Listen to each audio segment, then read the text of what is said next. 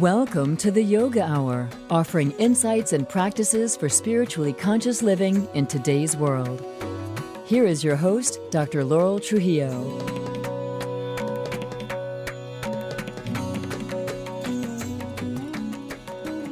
Welcome to the Yoga Hour, where we talk about yoga in all its depth and breadth as a path to spiritually conscious, fulfilled living in today's world. I'm Dr. Laurel Trujillo, host and producer of the show. Today, we're going to be discussing sacred poetry, how it can lift us up, inspire us, and take us to a deeper understanding of the divine. My guest today is Ivan Granger, the founder and editor of the Poetry Chicana, a publishing house and online resource for sacred poetry from around the world.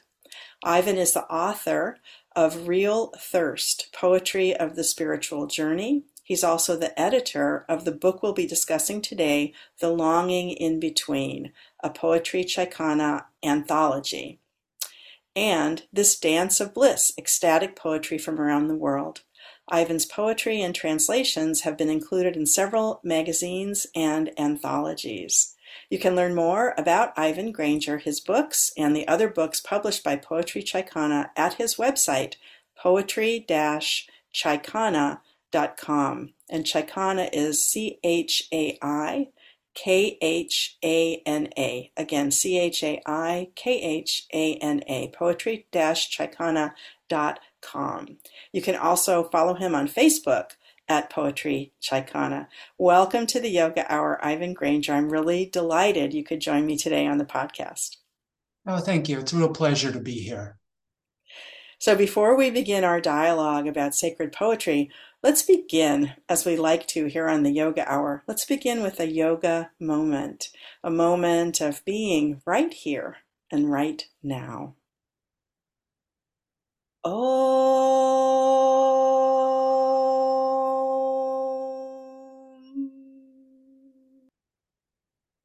Let's start by just bringing our attention to our body, just feeling our body in space, whatever we're doing, whether we're sitting or standing, walking or driving, just feeling our body. And now bringing our attention to those surfaces that support our weight, feeling our feet. If we're sitting, feeling the part of our weight that's supported in the chair. And then turning our attention to the breath and just noticing as we take a fully conscious breath on the next inhale and exhale. On the next inhale, feeling the cool air in the nostrils. And on the exhale, feeling how now it has been warmed as it has passed through our lungs. And just continuing that way, focusing on the breath. Here's something to contemplate from Yogacharya O'Brien's book, Living for the Sake of the Soul. Beyond what we say or do, it is ultimately our consciousness that others experience. The consciousness of those who are spiritually awake shines like the sun, giving light and warmth to all. Their presence emanates blessing, and their words have power. Being near them is an uplifting reminder of our true nature. Beyond what we say or do, it is ultimately our consciousness that others experience. The consciousness of those who are spiritually awake shines like the sun, giving light and warmth to all. Their presence emanates blessing, and their words have power. Being near them is an uplifting reminder of our true nature.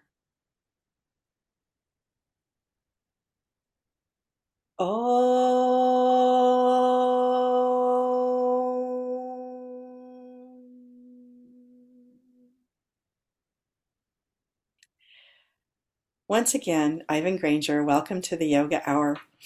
I am just really delighted to be able to talk with you about your book and about spiritual poetry in general, um, and the inspiration that it can bring us. I was reflecting on this morning in preparation for our talk, and I was realizing that, like everyone, I have dry periods of time in my practice, things that just are feel flat.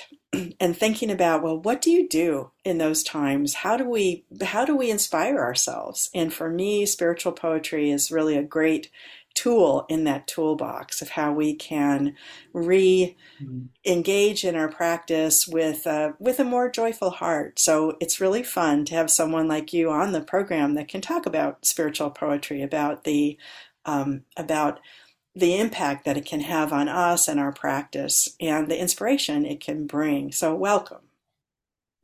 Thank you. Hopefully, we can bring some good inspiration to this conversation through some of this poetry. Yes, indeed. So I wanted to start where you begin with the introduction in your book, and you begin with a short poem by Gabriel Rosenstock that also contributed to the title of your book. Would you read that poem for us? Of course, it's a really short poem. It's essentially a haiku, and so I've got it well committed to memory. And it's these lines: a star, a tree, and the longing in between. A star, a tree, and the longing in between. I just love that. I just absolutely adore that poem. So thank you so much. What's really nice about your book is you include all of these poems, spiritual poetry from around the world, and then you have a commentary on them. So you write in the introduction, without even formulating a complete sentence, Irish poet Gabriel Rosenstock gives us the whole spiritual endeavor, rootedness and aspiration, life, light, a terrible void, and the aching heart that impels us onward.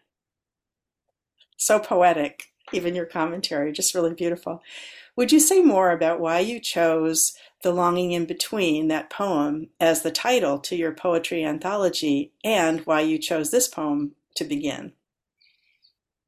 Well, I thought this poem just beautifully embodied, at its bare essentials, this sense of the path of longing. And you've got just these two um, primal elements of a tree and this star, and this seemingly unbridgeable gulf or expanse between them that's filled with a longing. But I've thought a lot about this question of longing in the spiritual journey, and so many spiritual practices will emphasize this, both in yogic tradition, particularly in many Sufi schools. Right. There's a real emphasis in longing. And I thought this poem really both embodied that in this essence, but we have um, the sense of longing to me. I really was wondering, well, what is this? We tend to approach this idea of longing as being about a lack. There's something or someone, some experience we want and we don't have, and so we long for it. But in the deepest spiritual sense, that's not quite how it works. Longing is really a spectrum. And on one end, there's the longing and the feeling of yearning for, whether it's God or the transcendent, or however we define that. And then at the other end of that spectrum is that union or that connection, that wholeness. And it's not that they're separate, but they're connected. There's this roadway between them. Mm-hmm. And that roadway, that pathway is the spiritual journey. That is our journey. That's where we learn to travel. We learn that territory that it's not so much that they're separated, but they're connected by that longing, if we want to Mm, think of it that way. mm, And so, and much of this poetry expresses some aspect of that, of both longing and union. And so I wanted to really bring all of that together in this one anthology. And I just thought Gabriel Rosenstock's short poem just embodied that so beautifully. And of course, he has that perfect phrase of the longing in between. And so that's why I highlighted it at the beginning. just really beautiful. Really, really love that. You continue to write in the introduction, you write, each poem in this collection is born of that same longing, the crisis of separation and its resolution. If longing poses the question, then union is the answer. And of course, I just adored that because, of course, the Sanskrit word yoga, one of the first definitions of yoga is union, is oneness. And so that was just really meaningful to me to think about that. If longing poses the question, then union is the answer. It was Mm-hmm. just gorgeous. And of course, you already commented on that. Did you have anything else you wanted to say? Um, well, the one other thing I would just add, I suppose, is that just as yoga is usually translated or understood to mean union, we forget often in the West that even the word religion essentially means union as well, or reconnection, rejoining, Mm, and so properly understood and expressed, religion too is or leads to union as yoga does. And uh, uh, so, again, whichever part of the world, whichever culture or religious tradition we follow, that sense of longing and union is really at the heart of it. And we don't want to just think in terms of union, but that longing is an essential part of it. If we open to our longing, that starts to open the doorway to union. hmm hmm Well, it's just really beautifully put. In the book, you write that poetry can better express the sacred than prose. You write, poetry, on the other hand, does not define, it suggests. Where prose describes, poetry allows meaning to gather. I have to read that again because that's so beautiful. Where prose describes, poetry allows meaning to gather. It is this elastic nature that makes poetry well suited to the sacred, enabling language to relay truth without circumscribing it. Would you say more about that? I just think that's just so beautiful. Of course. Yeah, this was one of the things that really uh, struck me as I began to work deeply with poetry as an integrated part of spiritual practice.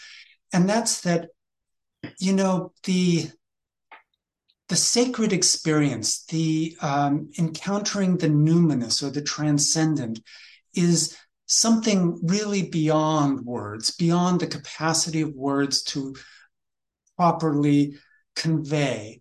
But of course, as humans in a social environment, we want to communicate. We want to share something, and we want to also understand. And we tend to, in our mundane consciousness, understand things through words. But the thing is, prose language just doesn't do the best job of that. It's prose is very we might think of it as a constructive, defining way of using language. You kind of are trying to fence in meaning with prose in these very useful ways that are very helpful in day-to-day life. But it doesn't do the best job in communicating what is essentially beyond words. So poetry has this element of, rather than being a fence containing meaning, it's more of like a magnetic pole that draws meaning to it. And so you can plant that pole of poetry and let the meaning kind of gather around it. And different people, depending on their their particular state at that moment, their perspectives and beliefs, their openness, will see a greater or lesser picture in what you say. Some might just see some pretty words and that has its own value, while others may just find in those words the key that unlocks something inside of themselves. And so that's one of the things that I just love about poetry in particular, is this magical quality of allowing a meaning to mature in the reader or the listener, rather than simply conveying these blocks of meaning from one person to another. Mm-hmm. It's just so beautiful, your description of how it kind of our relation, it's like a relationship, between ourselves and a poem that develops through time. Yes. And so we can see something different in it as we go forward. Is not necessarily always something that can happen with prose. So anyway, just really beautiful. I wanted to then have you read a poem from the book. I was very touched by the Navajo prayer that you included, which is on page 8 of the book. Would you read that one for us? I'd be happy to. Let me see here. And I was going to say, for me, one of the reasons that I chose it is I am a retired physician, retired general internal medicine physician, and this said something to me about healing. And so that's one of the things that drew me to the poem. So we'll talk more about it after you read it. Okay, will do. Dark young pine, at the center of the earth originating, I have made your sacrifice. White shell, turquoise, abalone, beautiful. Jet, beautiful. Fool's gold, beautiful. Blue pollen, beautiful. Red pollen, pollen, beautiful. Your sacrifice I have made. This day, your child I have become, I say. Watch over me. Hold your hand before me in protection. Stand guard for me. Speak in defense of me. As I speak for you, speak for me. May it be beautiful before me. May it be beautiful behind me. May it be beautiful below me. May it be beautiful above me. May it be beautiful all around me. I am restored in beauty. I am restored in beauty. I am restored in beauty. I am restored in beauty. Isn't that a wonderful poem?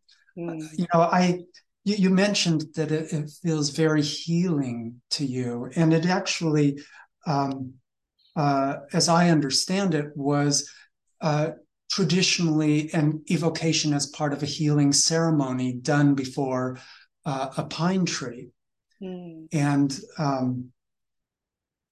one of the things that I think is healing is, again, we've got this image of a tree, just as in the Gabriel Rosenstock poem. And we have the sense very early on in this poem that this tree, it's at the center of the earth, is what we're told. And so that tells us right away that this isn't just one more tree upon the earth, that this is the tree, the world tree, it's an archetypal image of tree as not only life, but as, again, this bridge between earth and heaven, where, and at the center of being. So we've got this connection happening between the heavenly and the earth and the earthly. It's rooted in the earth, and we're at the base of that. So we're at the meeting point between that heaven and earth, where they're touching, and that's a magical connection. That's where healing occurs, and where we recognize beauty, and where we recognize a sense of our own wholeness. And that's the sense of being restored in beauty, being restored in this right relationship or recognition of the interconnection of all things and our aliveness and interconnectedness within it. It's that wonderful sense of not just evocation of beauty as in, visual prettiness, but beauty as in the harmonious whole, mm-hmm. and that heavenly and earthly meeting. Mm-hmm. And I love that poem. Yeah. Yeah. Me too. As I was thinking again about this conversation and about that poem, I was realizing that it was one of the things that was sometimes frustrating to me about practicing within the Western system of medicine, because it was so focused on just like the individual and just that, person. In this poem, as you mentioned, it's really about wholeness, and it's about our connection, and this, that, the last line that's repeated, 4 or 5 times, I am restored in beauty. Yes. And I feel like so often when people leave our medical system, that's not how they feel. Even if they're healed, they don't feel that their, connection to the whole is restored. And I don't know, I feel like, Native American healing ceremonies and other cultures' healing practices do a better job of that perhaps than ours, does, which can be kind of mechanical, in a way. So anyway, I loved that aspect of it. I am restored in beauty, and recognizing that the importance of that, the importance of that part of healing, of making us feel again that we're part of that whole and restored in beauty. And all those lines, may it be beautiful all around me. I mean, it's just a really beautiful poem. So thank you so much for reading that. In your book, as we've kind of alluded to, you write a commentary for each poem and describe that as a starting point for our own meditative exploration, as we've talked about, kind of the beginning of our relationship with the poem. You write, I believe that a poem, like a dream, has layers of meaning, and that its meaning can shift over time and when viewed from different perspectives. I was going to ask, how do you recommend that people interact with these poems? Where did they begin, and how can they keep going? Well, yeah, that was actually something early on when I started doing the work of the poetry Chaikana. I was finding all of this amazing, wonderful poetry, sacred poetry from all of these different world, religious and spiritual traditions, much of it that I'd never heard of before, and I really wanted to share with people. But as I started sharing it, I realized that there was a problem with people feeling connected to some of the poetry. Like, we pick up an anthology, and we're not well grounded in poetry, a poetic awareness usually. I mean, we may, in school, we're assigned a few poems, and it can feel rather dull often, and but we don't really have a sense of that poetic awareness. So picking up a collection of poetry, it can be very hard for us, even if we're interested, hard for us to really dive into the poem. Even one that might seem beautiful, we may think, oh, that's beautiful, then we move on. And so I began to start including commentary with a little bit of caution. I didn't want people to think whatever I said about a poem was the one and only meaning, the only way to read a poem, the only way to think about it. But we tend to need some doorways into a poem, a way to begin to form a relationship or begin to think about it, rather than just kind of, read a page or two and then flip the page or close the book and move on.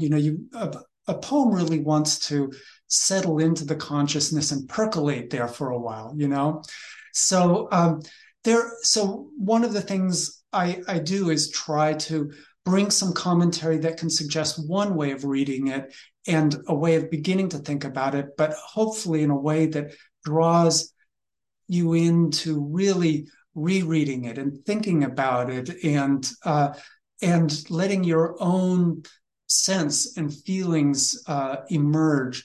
I tend to think of when there's a poem that really connects in some way, I like to do a few things to deepen that awareness. One is sometimes I'll memorize a poem, and that's not something, again, we're taught to do too much, and it can feel rather rote if you do it in this just forced way. But when it's a poem that really speaks to you, memorizing it can allow you to internalize it and recite it or think about it as a kind of this personal, intimate friend. So that's one thing. The other thing that's important, in my opinion, is saying a poem out loud. You know, we're so book oriented these days that we'll read a poem silently and think that's the whole of it. And poems fundamentally are meant to be spoken. They're a verbal art, not a written art primarily. And modern poetry, there is more of a consciousness or awareness of the written form, certainly, but at the core, a poem is a verbal art. And I like to think of it this way: that a poem represents we could think of the spoken word as being vibration carried on the breath, and so a poem carries the rhythm of that breath from the original poet to you, and by speaking it aloud, you're replicating that rhythm of breath from the poet. And of course, from yogic practice or other spiritual practices, we know that the breath, working with the breath, also profoundly affects consciousness and awareness. And so by reciting a poem aloud, especially a sacred poem, something that touches on something transcendent or meaningful, by saying that aloud, you're participating in the rhythm of the breath of the original poet. So if that is a visionary poet or a saintly person, a holy person, or just an inspiring person, we get to participate in their breath in some basic way, which allows us to take on a certain sense of their consciousness, the rhythm of their awareness. Right. And that's one of the reasons that I chose the reading that I chose at the beginning from Yogacharya O'Brien. She talks about that, about, experiencing other people's consciousness, and how the Yes. importance, of experiencing that. As a reminder to our listeners, my guest today on the Yoga Hour is Ivan Granger, the founder and editor of the Poetry Chaikana, a publishing house and online resource for sacred poetry from around the world. Ivan is also editor of the book we are discussing today, The Longing in Between, a Poetry Chaikana anthology. You can learn more about Ivan Granger and the other books published by Poetry Chaikana on their website, poetry-chaikana.com. And Chaikana, again, is chai, like the beverage, C-H-A-I, and then kana, K-H-A-N-A, poetry-chaikana.com. We welcome your comments and questions. You can contact us via our website, theyogahour.com, where you can also sign up for our mailing list, and we will have the link to Poetry Chaikana on our website, so you can check that out. Yogacharya O'Brien, as you know, Ivan, she is a poet. She's the founder of this podcast, and Yes. you have included some of her poetry on your website, on the Poetry Chaikana website. I wanted to have a chance to read one of her poems from her book of poetry, which is called The Moon Reminded Me. Om is the title of this poem, and Om is a Sanskrit word that means the word, the eternal, the divine power that brings everything into expression. So here is her poem, Om. Which comes first, ocean or rain, fire or wood, scent of water or trees bursting into bloom? Lover who is lost, or beloved who finds? You are the ocean drinking in the rain that you yourself have made. You are the fire in the wood. You are the scent of water and the trees bursting into bloom. Fire lives in water, as darkness lives in everything green, as time slips out of eternity. A luminous thread connects lover and beloved. Prayer beads travel on it, chanting the name Om. Om, that is everything.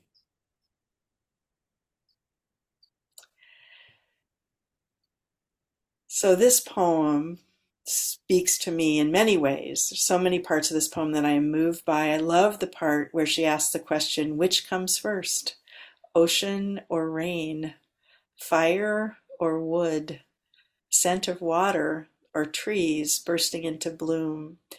And those pairs, to me, give us a wonderful feeling of the relationship of things, the circularity of things, relating to each other and turning into each other.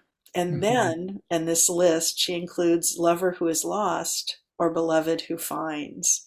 And something about that coming at the end of these pairs feels reassuring to me, as sometimes feeling lost, that the other part of the puzzle, the beloved who finds, is also there in that moment. So that's what it means to me. There's very much that wonderful sense of interconnection again, that we tend to superficially think of these separations, and then hopefully some sort of reunion. But the poem itself seems to be suggesting that ultimately there never really was that separation. There's already that inherent union. And it's lovely. Yeah. And I love that image of them being connected, and then on that string of connection, there's these prayer beads, that are on that exactly. string. Yes. So really, really beautiful. So your website and the book has this word Chaikana. It's poetry, chaikana.com. So what does that word mean? What does the word Chaikana mean? It's a bit of a challenging word for Westerners sometimes, I know. As you mentioned, chai comes from the beverage, chai or tea. And a chaikana literally means a tea house. It's a word from Central Asia, like the region we call the Silk Road region. They would have chaikanas or tea houses. And on the one hand, superficially, I liked it because the Silk Road is this kind of region of connection across all of Asia and even into Europe. And Chaikana would be these resting points along the way where you would get merchants, but also pilgrims traveling, coming together, resting, sharing stories, and enjoying their chai, their tea. But it was also further inspired by this wonderful Sufi story I read a while back about how he uses this metaphor of chai or tea that real tea had been lost in the known world, and they just had stories about tea. What is this tea? And educated people debated about what tea was, what color it was. Is it brown or is it green or black? What does it taste like? Is it bitter? Is it sweet? Another area had one single bag of tea, and they worshipped it. And then finally, a wise man comes among them and says, "You're all fools. What you need to do is drop that bag in hot water, and they saw him as a heretic, because he wasn't showing proper reverence for their one bag of tea. And then this kind of secret underground movement starts, where the true initiates, they get a hold of tea through secret channels, and they in secret boil the tea and prepare it and sip it. And these true initiates know what real tea is, and they set up their chaikanas, their tea houses, to share this secret drink of tea. Wow. And so I just love that kind of that story, and so I brought that into the name, the poetry Chaikana. It feels very convivial. Nice. Yes. Nice. Yeah. In one of your commentaries, you write about mystics, and you write, "The mystic maps the territory between the soul and God, between lover and beloved, between the little self and the true self, between the transitory and the eternal. The road connecting these is the road of longing. Mysticism is the science of longing." Even in your prose writing, you're very poetic, and it's very beautiful. You say that you prefer to call the poets whose poetry that you share in the book, you prefer to call them mystics. Would you describe what you understand a mystic to be? Of course, yeah. I do tend to use the word mystic most often, and I use it in the broad sense where, if I refer to a saint, for example, that can be a really loaded term for many people, or it might suggest that it applies to certain traditions specifically. And a sage can, if you use a term like sage, that can sound like someone who is emotionally removed or dry. Maybe an older person might suggest a man rather than a woman. And I was trying to find a more embracing universal term, and mystic is one that I like, because to me it suggests someone who is deeply engaged with the mystery, whether that is God or awareness or the self. And it doesn't necessarily suggest anything specific about religious tradition or gender or ethnicity, culture, any of that. Mm-hmm. So it seems much more free term, but it gets to the heart of things. And one of the other things I like about the sense of a mystic is even a very orthodox religious person who sees themselves as a mystic, they're going to have a really unique relationship to their religious tradition. They're not going to be just interested in just following the rules or the prescribed rituals in and of themselves. They may consider those to be a very important part of their pathway and practice, and have a lot of reverence for that.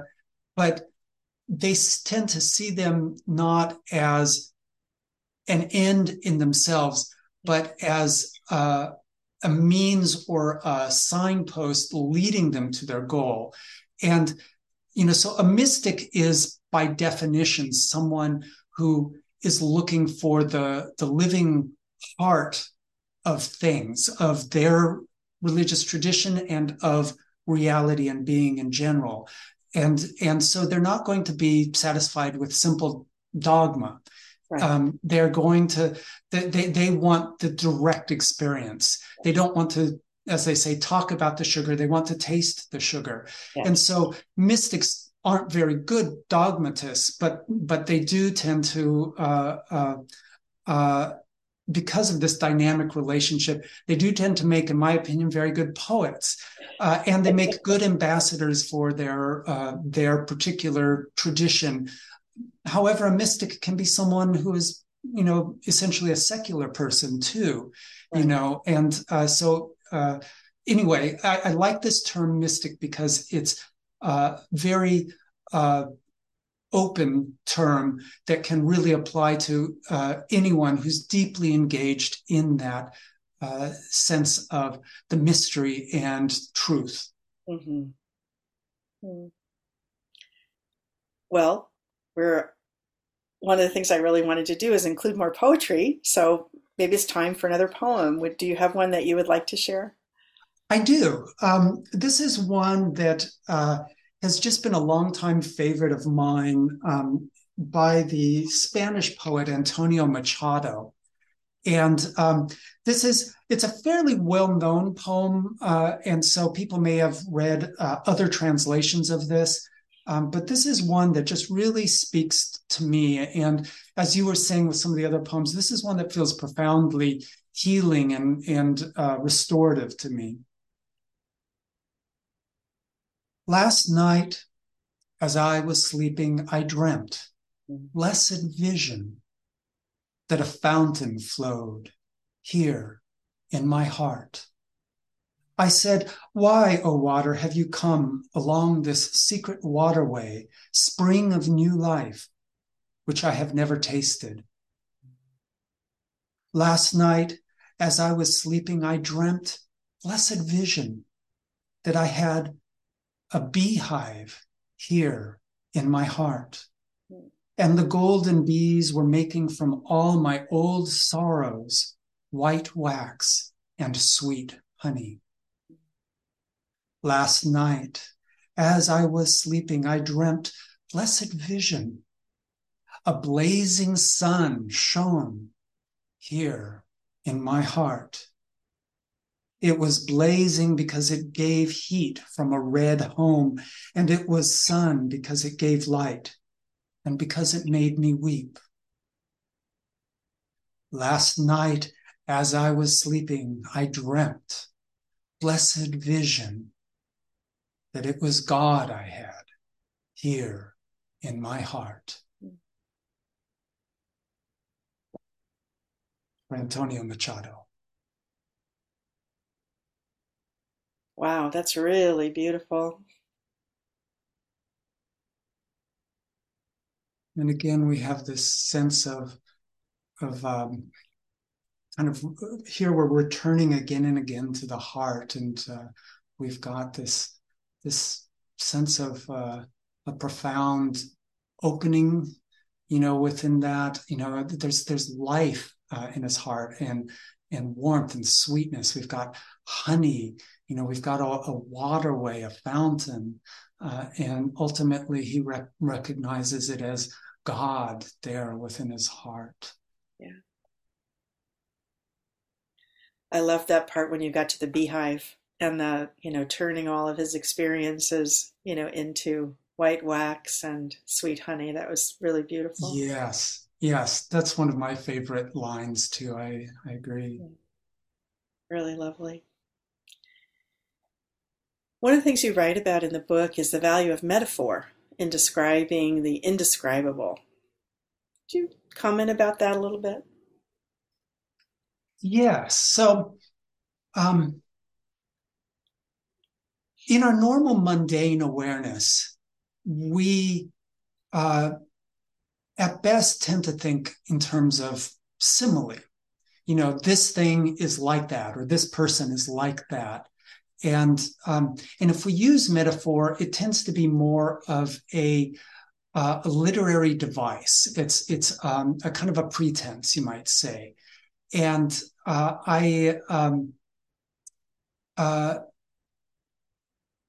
but again, taking this towards the sacred practitioner, the mystic, in those states of profound communion, where we start to perceive a sort of a grand wholeness and a fluid interconnectedness with everything, we have this perception where metaphor is no longer a pretense or a game of poetic words. It's actually perceived reality. When in our most profound states of awareness we perceive in metaphor, not in simile, to put it in those terms. And so this is what visionary poetry comes from. It comes from the metaphor of those moments of awakening or insight, of recognizing that everything is in everything else, everything, that there is a participation in everything by everything, this holistic vision of reality. That's what real metaphor is. And that's why the deepest poetic traditions often become spiritual practices, because you're looking for that moment. You don't want to just come up with a nice play on words. You want that direct perception of the interconnectedness from which real metaphor emerges, and then your poetry comes from that. So I apologize. I forget exactly how you framed the question to start, but that's what I think of when I think of as metaphor, is that visionary sense or metaphor emerging from the experience of the sacred. Yeah. Oh, it's a great answer. You answered it beautifully. So I thought I'd share one other of Yogacharya O'Brien's poems, and this one you include on the website, Yes. Your website. The title Satsanga is a Sanskrit word meaning a gathering of devotees or a gathering of truth seekers. So here is Yogacharya O'Brien's poem Satsanga. In late afternoon, wind and redwoods get together to talk about the ocean. They are remembering mist that arrived before dawn. Call it manna or grace. The trees make a vow to stand all night so they won't miss it. Mm. I don't know what it is about that one, but I just love this vision of the trees and the wind getting together to talk about the ocean. It is wonderful, isn't it? Yeah. Yes. There's also a kind of an underlying sense of stillness that I really like in that as well. This kind of patience of waiting through the night for the new arrival. Yes. Yeah. Yeah. I loved in the afterword in your book where you write, through poetry, the illuminated state becomes contagious. Again, through poetry, the illuminated state becomes contagious. Poetry has an immediate effect on the mind. The simple act of reading poetry alters thought patterns and the shuttle of the breath. Poetry induces trance. Its words are chant. Its rhythms are drum beats. Its images become the icons of the inner eye. Sacred poetry is more than a description of the sacred experience. It carries the experience itself. So I think when you were talking about the experience of metaphor, you were alluding to this same thing.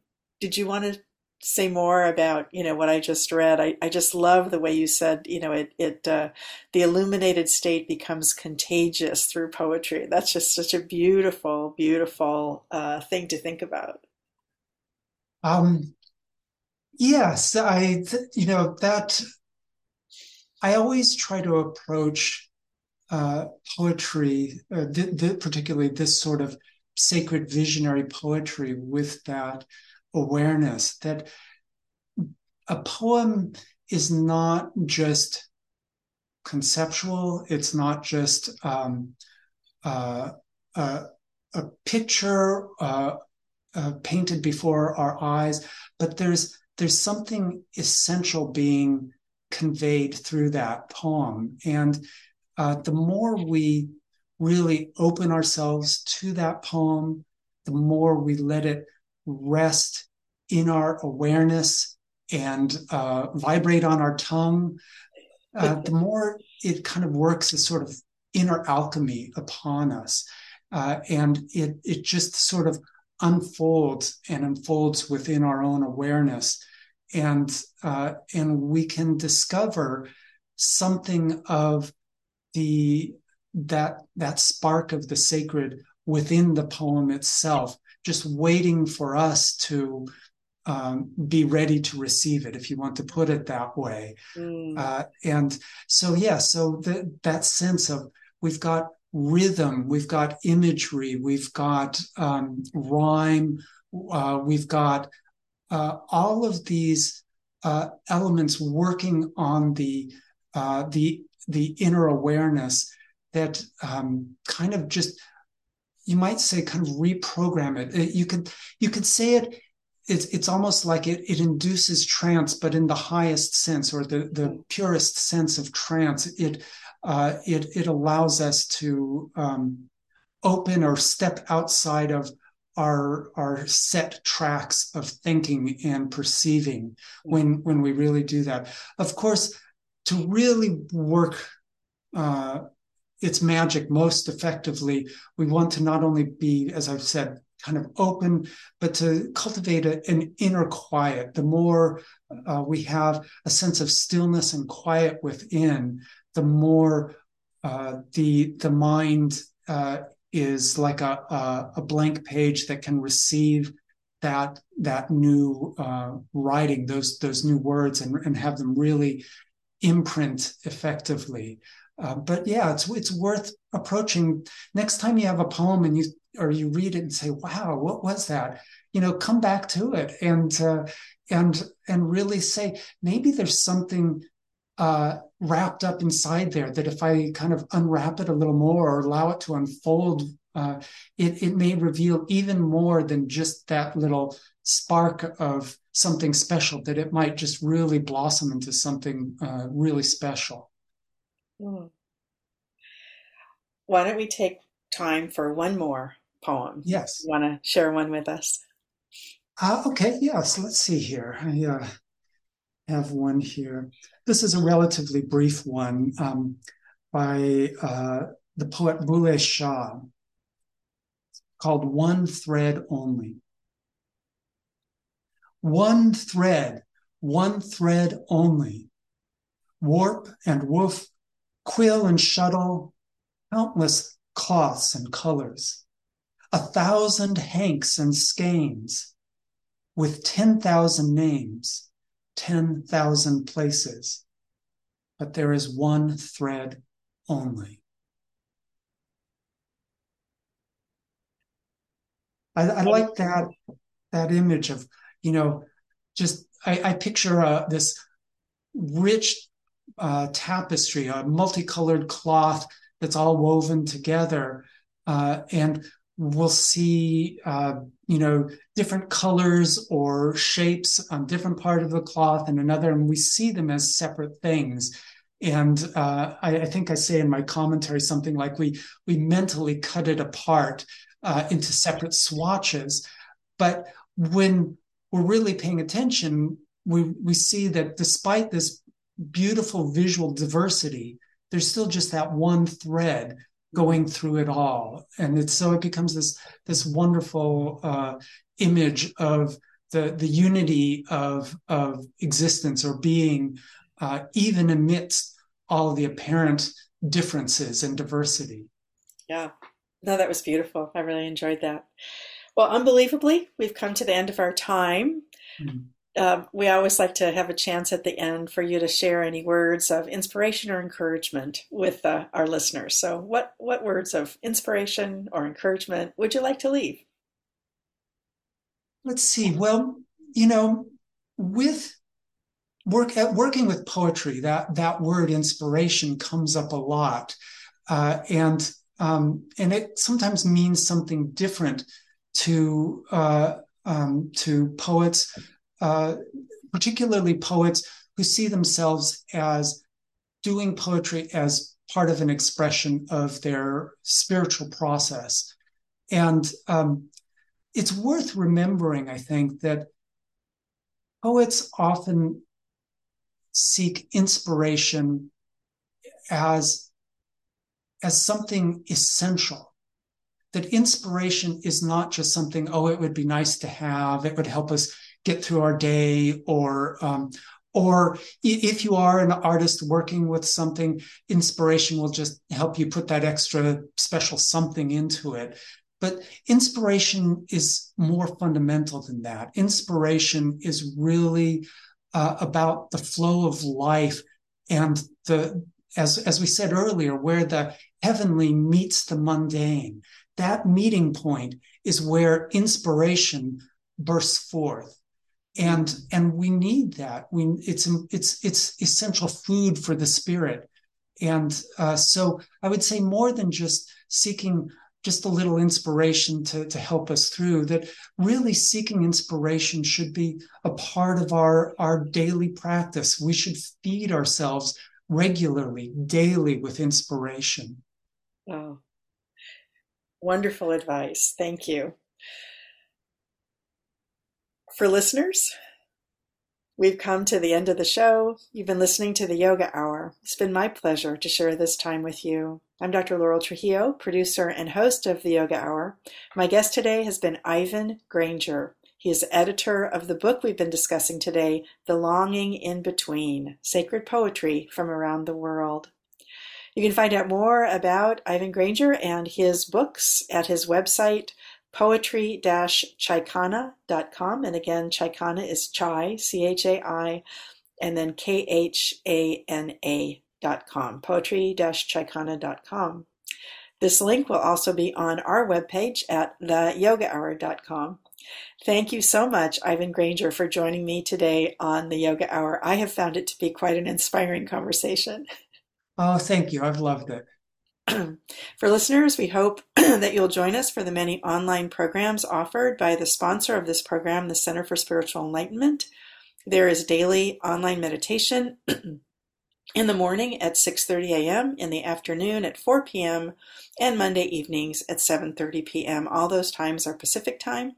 There's also a Sunday satsang, a gathering of truth seekers, at 10 a.m. Pacific each week. Yogacharya O'Brien, who we've mentioned a few times today, has a YouTube channel, Ellen Grace O'Brien. She also has a website, ellengraceo'brien.com, and another podcast called Kriya Yoga Today, where you can find presentations from her classes and prior talks that she has given. You can access this through the CSE website at csecenter.org or wherever you get your podcasts. Again, that's Kriya Yoga Today. Yogacharya O'Brien will be leading the upcoming Kriya Yoga Meditation Retreat, which is happening June 22nd to 25th, this 2023. It is offered both online and in person at the Center for Spiritual Enlightenment in San Jose, California. Join us next time on the Yoga Hour when my guest will be Phil Goldberg, author of the books American Veda and The Life of Yogananda. Our conversation will focus on Yogananda and his book, The Autobiography of a Yogi. The Yoga Hour is a service project of the Center for Spiritual Enlightenment, a meditation center in the Kriya Yoga tradition. Remember to subscribe to the Yoga Hour podcast wherever you get your podcasts. And if you're enjoying the show, share it with a friend. Thank you to the Yoga Hour team, founder and spiritual director Yogacharya Ellen Grace O'Brien, assistant producers Ann Hayes, Mickey Coronado, Christine Sote, and Lauren Leidinger. We look forward to being with you again. Until then, remember, you carry your own healing and wholeness within you. Share your peace and joy with all you meet. Bye now.